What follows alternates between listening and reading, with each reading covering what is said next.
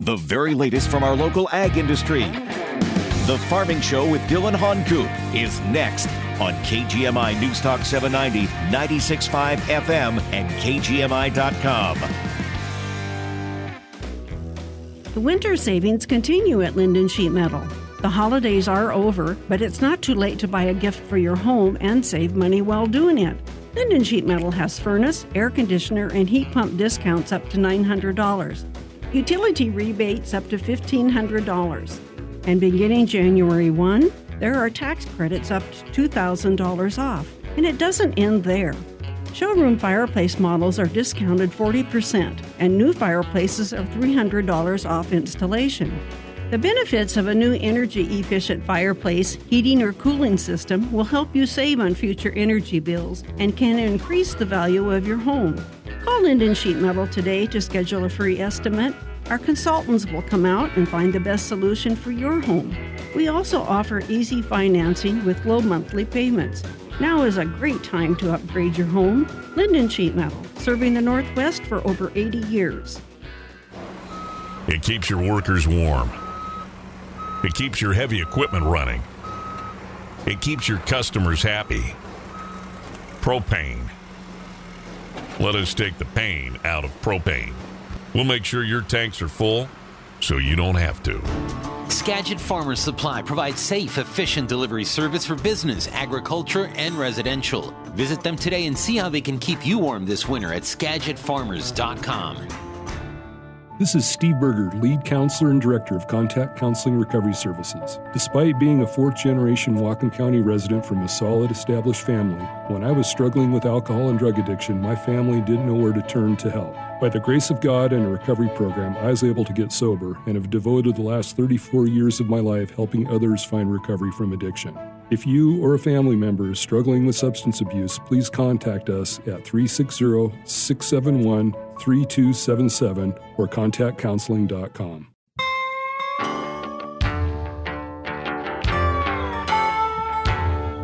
The headline: proposed biomethane plant in Sunnyside, Washington, could bring benefits. But, shocker of shockers, environmental advocates have concerns.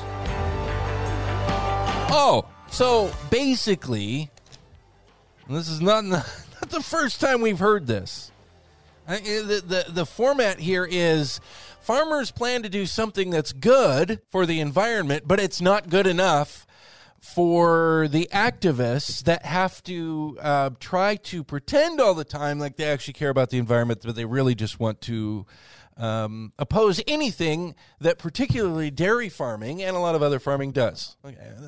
That may be a bit of a gross oversimplification of it, but really, sadly, it rings true too many times. Here we go. Again, proposed biomethane plant in Sunnyside could bring benefits, but environmental advocates have concerns. Not good enough, they say. And we'll get into why. And actually, this calls for, I believe, because what we're talking about, proposed this is manure digester material that we're talking about here. We know about this here in Whatcom County, and they do some of this on the east side as well, and they're talking about a really big effort to do that, and they're not talking about just producing electricity. They're talking about taking that methane and then, putting that into the system, like burn it like natural gas, run trucks on it, or who knows exactly how all the system works, but it sounds like a great idea, right? Nope.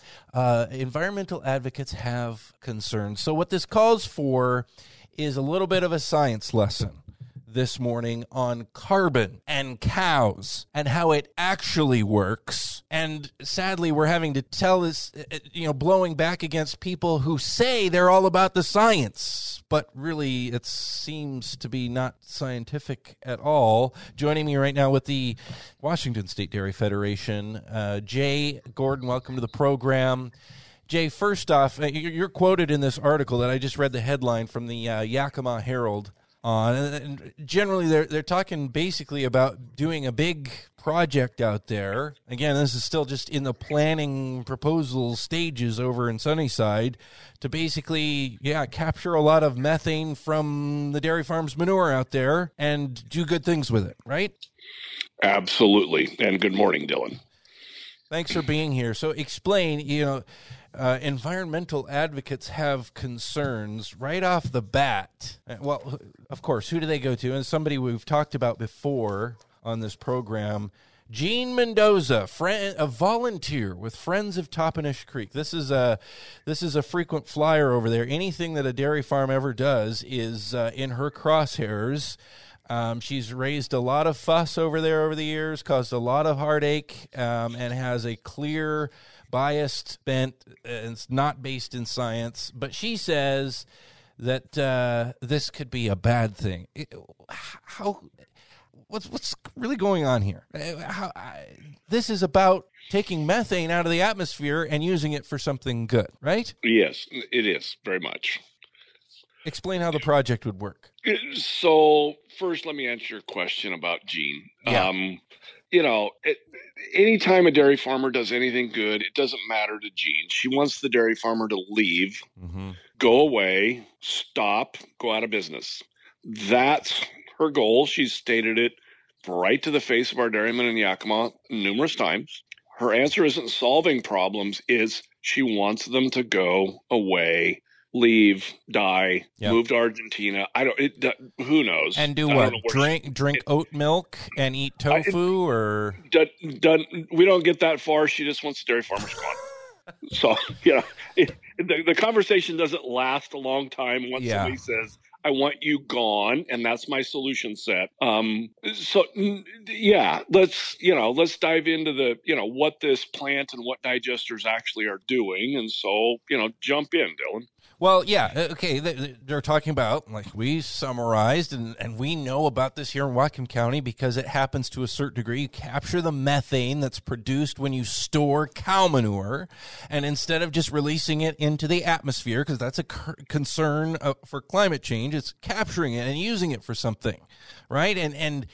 And I don't know if, I'm remiss here that I haven't followed up on what was going on with Etaline up here. If they were capturing actual biomethane, or if they're still producing electricity there with their generator, which route that they've gone. I know there was talk of that. But this is kind of the newer concept of taking these manure digesters, right, and actually using the methane itself to ship it elsewhere for people to fuel things, maybe trucks, maybe other things. So there's really two pathways. You obviously start with the methane. Maybe I need to back up a little bit here. So you want to have a science conversation? Yeah, let's have the science lesson with Jay Gordon right here. Okay, let's start with a simple first, which is, what farmers do, and it doesn't matter whether you're a dairyman or a wheat farmer or a tree grower or whatever, apple, berries, raspberries. What we do is we utilize, basically we're a solar system. We grab the sun. Yep. We use photosynthesis to make corn or wheat or raspberries in Whatcom County. Don't forget about the blueberries. I'll have the blueberry farmers mad at me. Yep. No, but we'll go with the blueberries as well. You take carbon dioxide out of the atmosphere with photosynthesis, and you make carbohydrates, sugar in the case of blueberries and raspberries, starch in the case of corn silage. So on a dairy farm, you grow that corn silage by taking carbon dioxide out of the air. You make a carbohydrate. You make corn. Corn goes into a cow. She makes milk. And beef. Maybe you make and some meat. An average cow in Washington makes about 2,500 pounds of cheese if you're in Sunnyside. So you get 2,500 pizzas, you get some meat, and then she makes manure. And what methane digesters do is they say, okay, we're going to take that manure and we're going to make sure we catch the methane coming off that manure. And we're going to either, mostly what they're saying is we're going to use it to catch and provide a fuel, natural gas. It's a renewable natural gas. And when you burn that methane, that one molecule of carbon, 4 hydrogens, you make water and carbon dioxide. And the cycle starts all over again every year. That's what farmers do, is they take methane, or they take carbon dioxide and sunlight and some seeds and some fertilizer and some water. They grow things, but really they're pulling carbon dioxide out of the air, putting it into food. And then at the end of the year, it goes back into the atmosphere and you start all over again. And it's been going since time immemorial. Since farmers were invented. to use a favorite term. And again, we're talking with Jay Gordon with the Washington State Dairy Federation right now. It started with a kind of a funky headline and interesting activist pushback against something good that farmers are trying to do over in Sunnyside, dairy farmers, something that some farmers here in Whatcom County are already doing. But it prompted kind of the need for a science lesson on this whole idea of carbon dioxide. So just not to belabor the point too much, but what you're talking about two different things here: methane and carbon dioxide. They're both greenhouse gases, right? But methane is like 20 sometimes more potent or bad as far as being a greenhouse gas. Methane is 25 times more potent as a greenhouse gas than carbon dioxide. And it lasts about 10 to 12 years in the atmosphere. So it's a fairly short-lived gas. And it breaks down to carbon dioxide eventually, right? But it does more harm before it does that. Yep. So methane is not good. And so, 25 years ago, everybody said to dairymen, you guys need to put your manure in lagoons. You can't be running it out on honey wagons and spreading it willy-nilly and having it run down into the oyster beds. So put your manure in a lagoon and protect the environment, do good things, and then use it for fertilizer in the spring and the summer. Well, when you do that, a lagoon produces methane. Well, 25 years ago, nobody gave a darn about methane. Now, really coming out of California, they've said, if you could catch that methane and destroy it, and whether that's to, catch it and burn it in a flare, catch it, scrub it, put it in a pipeline so a truck could use it for fuel, a renewable fuel, or whether you could put it in an engine, which is most of what your Whatcom digesters are doing, put it in an engine and make renewable electricity out of it. Oh, okay. And so that's really what this is about in Yakima. They've been doing it in California. They're doing it in Oregon. It's spreading. Europe has an amazing amount of digesters in Europe. May have something to do with we'd rather get natural gas from cows and from corn than from some guy named Putin in Russia. Just there's a little national security issue in Germany and Denmark and Norway and Finland and so let's find a different source of fuel. And whether we're turning cow manure into methane or using food waste and putting it in a digester to make methane.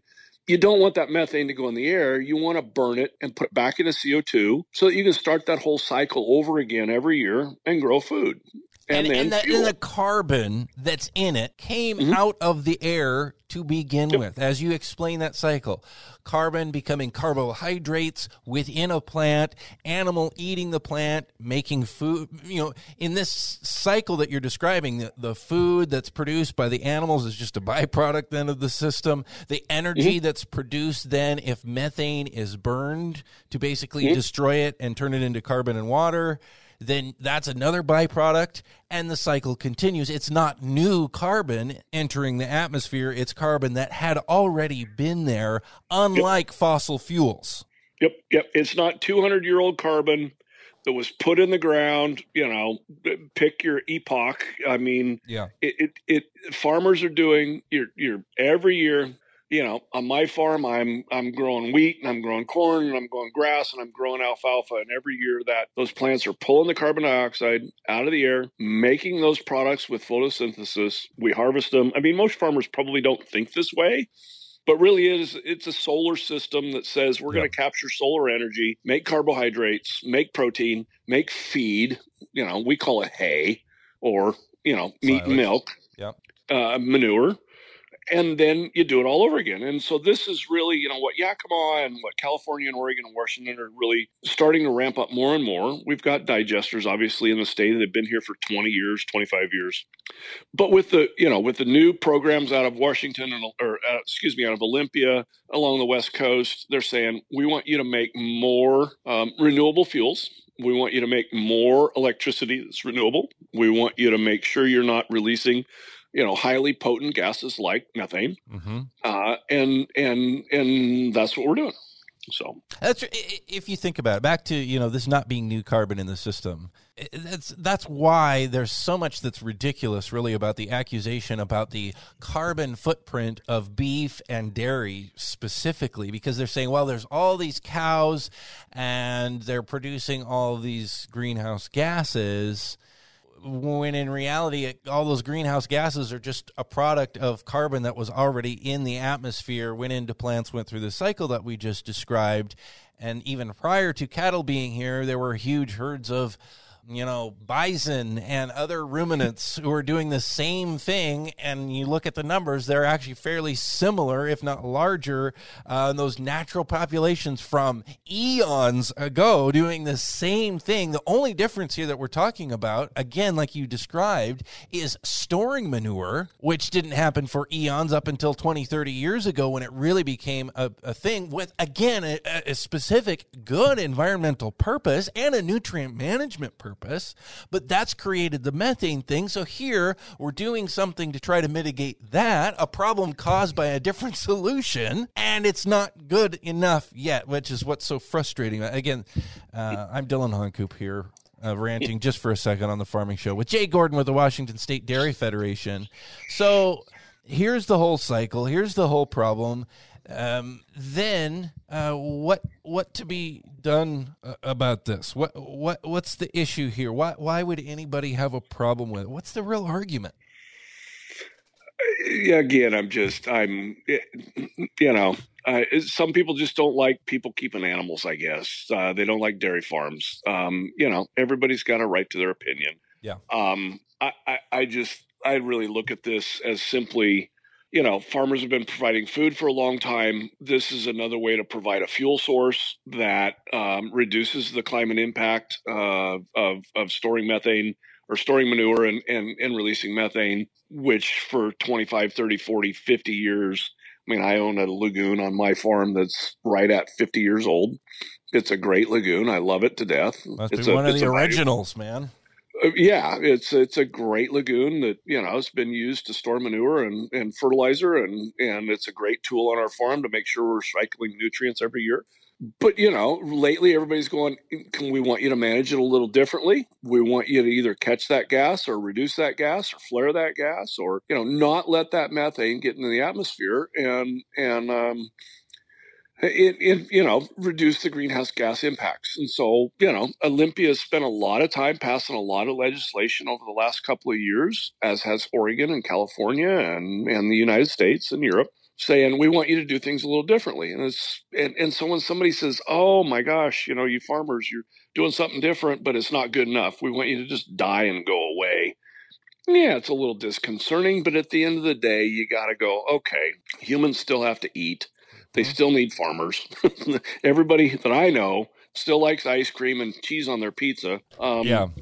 Well, so we've got to figure out how to feed people and make fuel. And California dairymen have really been very successful in that. And the quote from Gene Mendoza, again, the activist that we talked about earlier. This is in this Yakima Herald article where the environmental activists are expressing how the good thing for the environment that the dairy farmers are hoping to do is not good enough for them.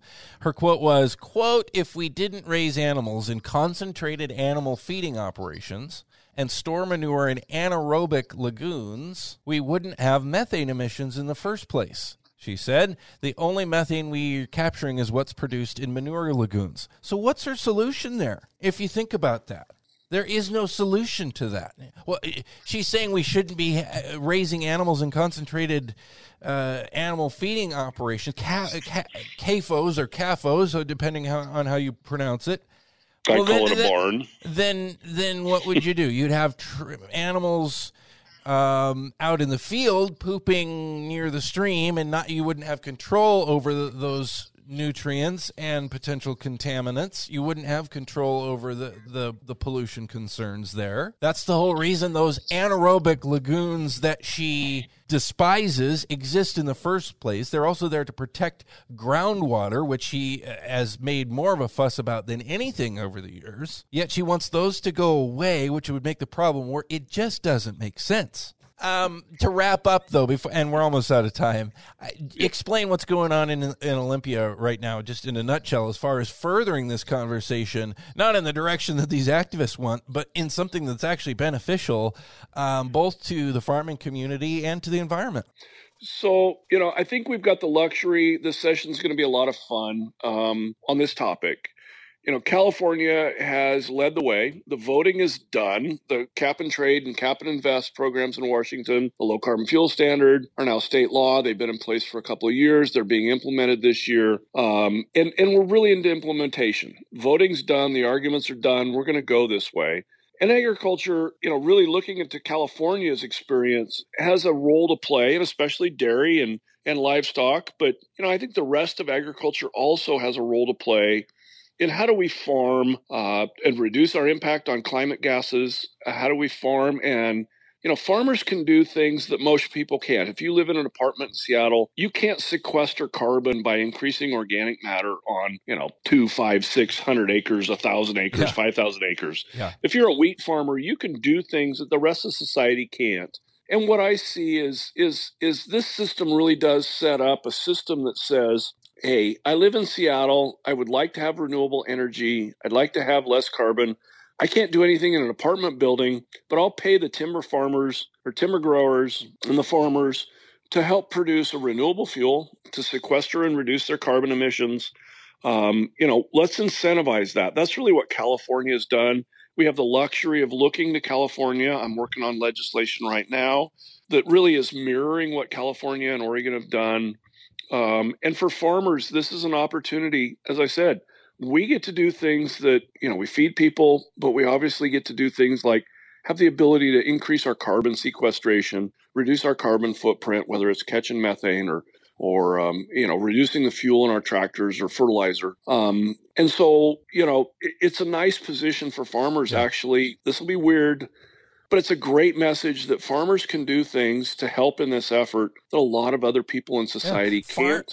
Farmers need to be the environmental heroes here rather than the environmental bad guys. When you look at the actual facts and step aside from the PR, the activists, the anger out there that's been drummed up when you look at it by people with totally different motives than what appears on the surface. We're out of time. Jay Gordon, keep up the good work. We're going to be touching base with you again, I'm sure, as you talk about this legislative session is just about to start. There's a lot to come on this.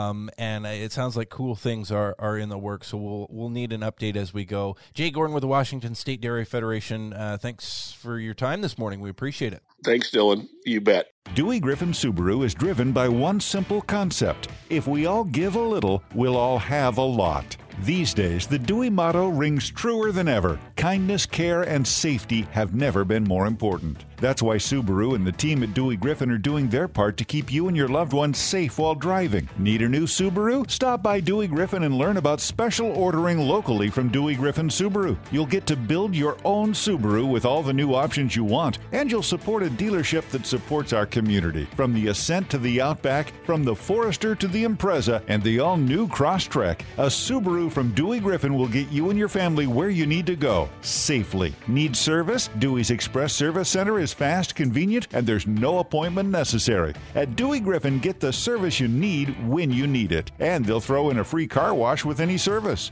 Dewey Griffin Subaru. Community-minded, community-driven, and the only Subaru-certified tire and service center in the county.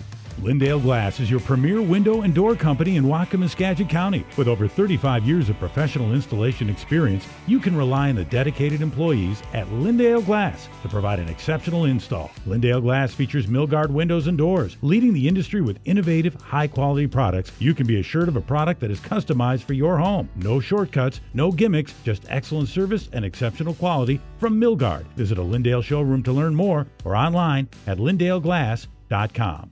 Hello folks, are you ready to get your estate planning affairs in order but you don't know where to start? Would you like to hear about the difference between wills and trusts? Do you want to learn how to avoid probate? Do you have questions about Social Security and Medicare? Is it important to you to make life as easy as possible on your spouse and loved ones if something should happen to you? This is Phil George. I'm an elder law and estate planning attorney here in Bellingham. Join me right here on KGMI every Saturday at 1 p.m. for the Aging Hour and let me show you how to set your family up for success in your retirement. KPUG is the sports leader, bringing you complete coverage of the Seahawks, Mariners, Huskies, and our high school athletes. We put you in the stands of the biggest games, including the Super Bowl, the World Series, March Madness, and state championships. Plus, KPUG features the best in sports analysis and entertainment, from Dan Patrick and Jim Rome to Mike Greenberg and our own Mark Skolten. If it's happening in sports, it's on. KPUG 1170, 97.9 FM, KPUG1170.com. The latest local news and important topics of the day from the West Mechanical Studio. Don't worry about your furnace on the coldest days of the year. Talk with West Mechanical, your independent Trane dealer, about replacing your old inefficient furnace with a Trane comfort system today. Find them at westmechanical.net. Get the latest news and information 24/7 with KGMI News Talk 790, 96.5 FM in Bellingham and KGMI.com. The opinions expressed on this program are not necessarily those of KGMI or the Cascade Radio Group.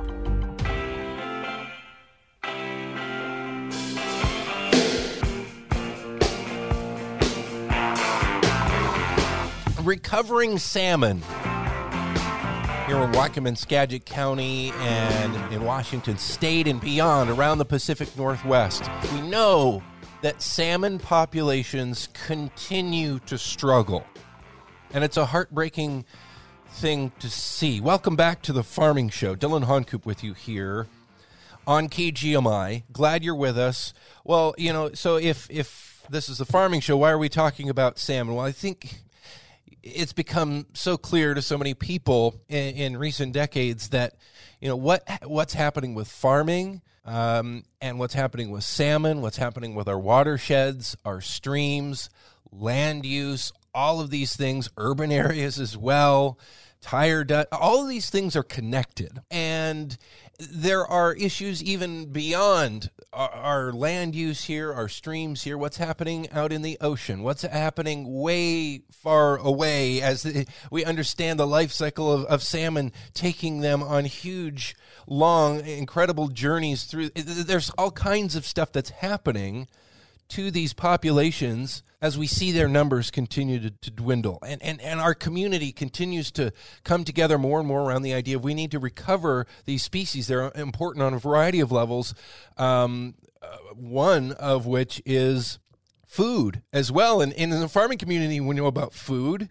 And certainly our local tribal communities, it's about food, it's about culture, history, spirituality even, and the commercial fishing community. It's about food and families and producing food and managing the land and water and our resources. We're recognizing how this is all connected. So this is so important. And you know, the farming community here locally has been more and more involved in, hey, let's restore our streams. Let's build buffers. Let's build other habitat projects. What can we do with floodgates? You know, there's work that's happening and the more that can be done, but there's also a recognition that there's more to the story here. And this is something that we've talked about before here on the Farming Show. This issue of seals and sea lions and other, as they're technically called, pinnipeds in, and I think it's more often nearshore waters than an issue way out on the high seas. There are other issues on these populations there as well, but this issue of pinnipeds, and the term here is predation, them eating the salmon that we're trying to recover. What is the balance here, and what is this part of the story? Joining us right now is Daniel Schindler. He's a professor at the University of Washington School of Aquatic and Fishery Sciences. He's also the chair of a study on this issue with the Washington State Academy of Sciences. Welcome to the program, Professor Schindler, and thank you for being here. Talk about what you guys were looking into, and of course we want to get into what you have found so far in looking at this part of what can we do to recover salmon. Yeah, good morning, and thanks for the invite, Dylan.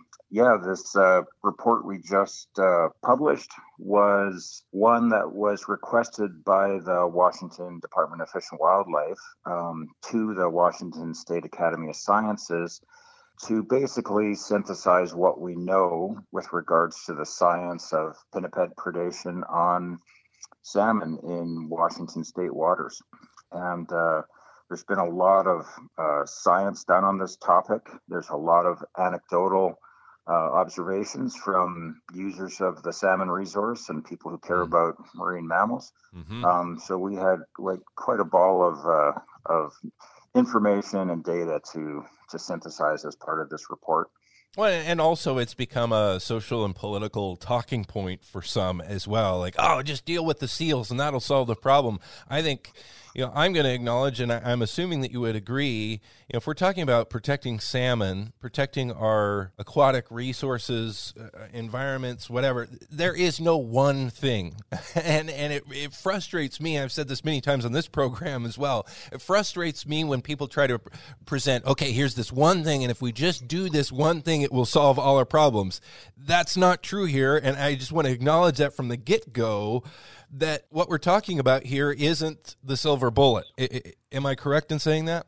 Absolutely. There are no silver bullets with respect to salmon recovery in Washington. And the reality is, the pressures on salmon really are quite variable from place to place and year to year and even decade to decade. And any issue with respect to pinnipeds as predators is part of this more complex story about the salmon ecosystem. So I guess a place to start with this, you were looking, again, asked by WDFW to study this via the Washington State Academy of Sciences, where you chaired this study, which technically for folks who want to look it up, it's the pinniped predation on salmonids in the Washington portions of the Salish Sea and outer coast. What did you find? I think there's even been a question of, is this idea of seals and sea lions and pinnipeds eating salmon, is this something that's actually making a dent? Is this a real problem? Some people say this is the whole problem. I don't agree with that. But certainly some have said, well, we're not even sure if this is really a factor because there's a lot of other things in play. What did you guys find in that realm? Yeah, so what we did was really try to build a story and build the weight of evidence for answering this question about what impact pinnipeds could be having on salmon recovery. And, we need to start with what we know with very high certainty, and a couple observations there. First, the passing of the Marine Mammal Protection Act in the 1970s has been spectacularly successful. The number of harbor seals and California and Steller sea lions in the Salish Sea and on the outer coast has really exploded in some respects. It's gone up several fold during the last few decades. The last decade or so, it's the numbers of these predators appears to be leveling off. But the point is that there are more marine mammal predators out there now than there has been in most of the last century. And to further complicate that is the other thing we acknowledge and recognize is that indigenous people hunted these things. And it's very possible that we're seeing abundances of pinnipeds now that may actually be higher than they were 100 or 200 years ago, because they may have been hunted more heavily than they have been this last century. So that's part of the story that you can't discredit. There are more predators out there now than there have been in decades. The second piece of the story, which again has very little uncertainty associated with it, is these animals eat salmon, whether it's a harbor seal or a sea lion. We know that they eat salmon throughout their life cycle. Harbor seals, for instance, eat young salmon as they leave the estuaries as smolts. Seals and sea lions eat salmon as they come back to spawn, particularly in river mouths and at pinch points in the Salish Sea that they migrate through and where they're particularly vulnerable, as well as out there in the broader parts of the Salish Sea. So we know that salmon are victims from some pinnipeds. You put those two things together, and what we also know with a lot of certainty is that the number of salmon eaten by these pinnipeds has increased dramatically over the last 40 years, and it's a really big number. So the fact that it's a big number is something we can stand behind. Where we start to get on thin ice is to translate that number in terms of how many fish are eaten into an assessment of what the impact is on the salmon population. And that's because of the complexities of the ecosystem that salmon and pinnipeds are part of. So that's where we started skating on thinner ice in terms of our ability to make definitive conclusions about pinnipeds preventing recovery of salmon. Is it kind of, maybe this is boiling it down too far, but is it a correlation versus causation question? It's definitely a correlation versus causation question, because we know that as pinnipeds have built up, salmon recoveries have stayed flat, or in some cases even declined for certain stocks and certain species.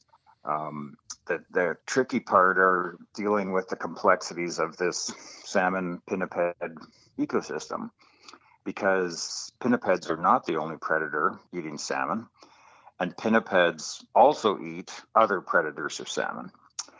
So then you start asking questions about, well, what if the pinnipeds weren't here? Would that mean that there would be more other predators of salmon? And that's where it's really difficult based on, or I would argue it's impossible based on existing data to come up with a definitive conclusion that pinnipeds are the primary reason that salmon stocks are not recovered. And again, we're talking with Professor Daniel Schindler with the University of Washington. He was chair of this study effort by the Washington State Academy of Sciences on pinniped predation, or in, I guess, more layman's terms, harbor seals and sea lions, and how many salmon do they eat, and what effect does that have on the recovery of particularly the endangered species of salmon that we're working so hard, across our communities in our society here, at least in this region, to recover. So where do you take it from there? I recognize that it's tough to, like you said, with existing data anyway, and I'm sure there's a huge need for more information on this complex system. But even with the data that you have, you guys drew some conclusions about some of the impacts that are actually occurring here, and possibly some things that could be done. Yeah, so again, if we stick to things that we can say with confidence, any effect of pinnipeds are probably amplified or expressed at high levels in these pinch points where salmon have to migrate through this gauntlet of predators. Those are the most likely places that these types of effects are playing out. Doesn't mean they're the only places. But I guess one of our other important conclusions is that, it'd be very easy to study this question to death. Yeah. By getting more behavioral observations of seals and sea lions, by studying more detailed, having more detailed analyses of their diets, et cetera, et cetera. There's a lot we could do from science, but it's not clear that those types of studies would get us to the answer we're looking for, or at least allow us to answer the question we're trying to answer here. And what that's really probably going to take is to manipulate in an adaptive management framework the abundances of pinnipeds. And that is something that is a very tricky thing to do. There are people who, of course, are very concerned about the welfare of pinnipeds. There are others who are concerned about the welfare and the abundance of salmon. Yep. Policymakers are going to have to navigate those conflicts and trade-offs. But really, one of our key conclusions was that if we are serious about figuring out how important pinnipeds are to preventing salmon recovery, we probably are going to have to alter the abundance of pinnipeds. Some of this is going on in the Columbia River already, where problem individuals are being removed from places, particularly below some of the dams, where we know things like sea lions are really taking out a lot of migrating salmon.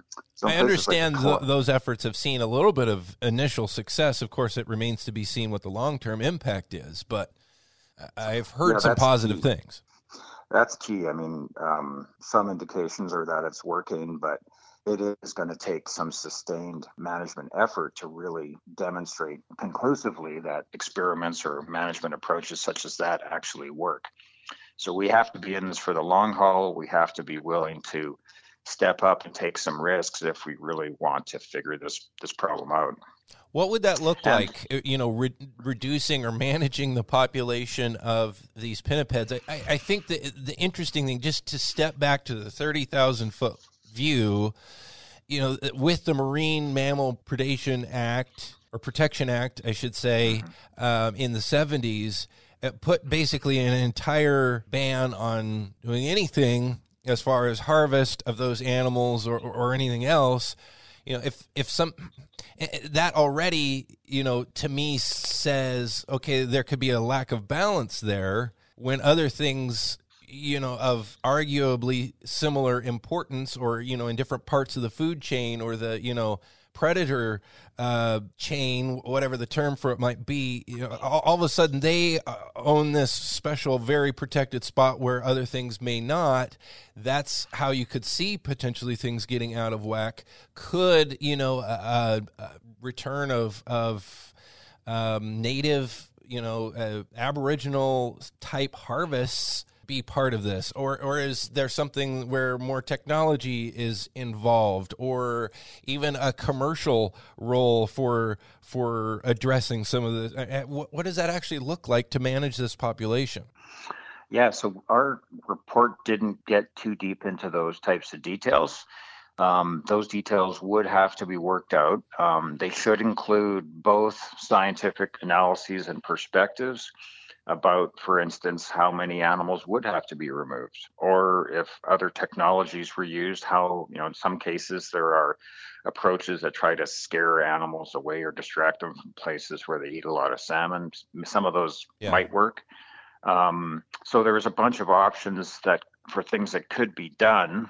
Our report didn't get too deep into trying to figure out what those specific options may actually look like in a practical sense.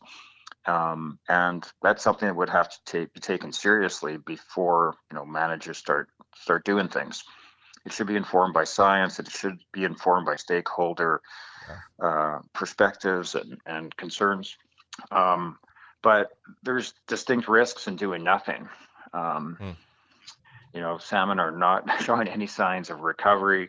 As you pointed out at the beginning of the show, they are suffering from a whole bunch of different reasons, from climate change to degraded habitat to predation by things like seals and sea lions. So it's a multifaceted problem. It's not going to be easy to deal with, but the reality is we have to do the science and the management at the right scales to figure this one out. I think something that you're saying there is somewhat echoing things that we've been talking about here in the Nooksack Basin and some of the other water management things, habitat work, a lot of other things that need to be done here that you mentioned earlier. This could be studied to death, but that shouldn't be done. I would think there's a time element to that, too. We don't have time to study this to death. The critically endangered, in some cases, salmon runs need help now before years and decades of studies can play out. Absolutely. I mean, the one reality is salmon, and luckily for us, are a very resilient species, and they're on the ropes, but they're only still around because they can handle a lot of pressure from humans. So we do have some time. But you're right, we can't wait around forever and pretend this problem will go away on its own. We really need to start thinking carefully about how to coordinate both the science and the management on issues like rehabilitating habitat, like possibly managing predators, like how we use hatcheries to supplement. All of those things need to be coordinated. They need to be thought of at the right spatial scales, both for local stocks, but also in the broader context of the ecosystem. And we have to do it for the long term. We can't play around with 1 year here doing strategy X and another year doing strategy Y. We need to be in it for the long term.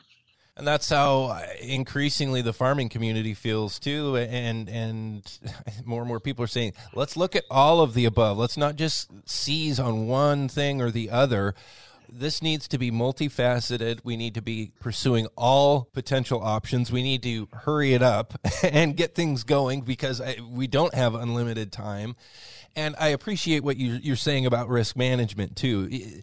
Is there a risk to doing something? Yes. Is there a risk to not doing something? Yes. So let's weigh those out and find the better, the best course of action rather than simply dismissing things out of hand, which seems to happen all too often with discussions that end up being really too siloed on one issue or another.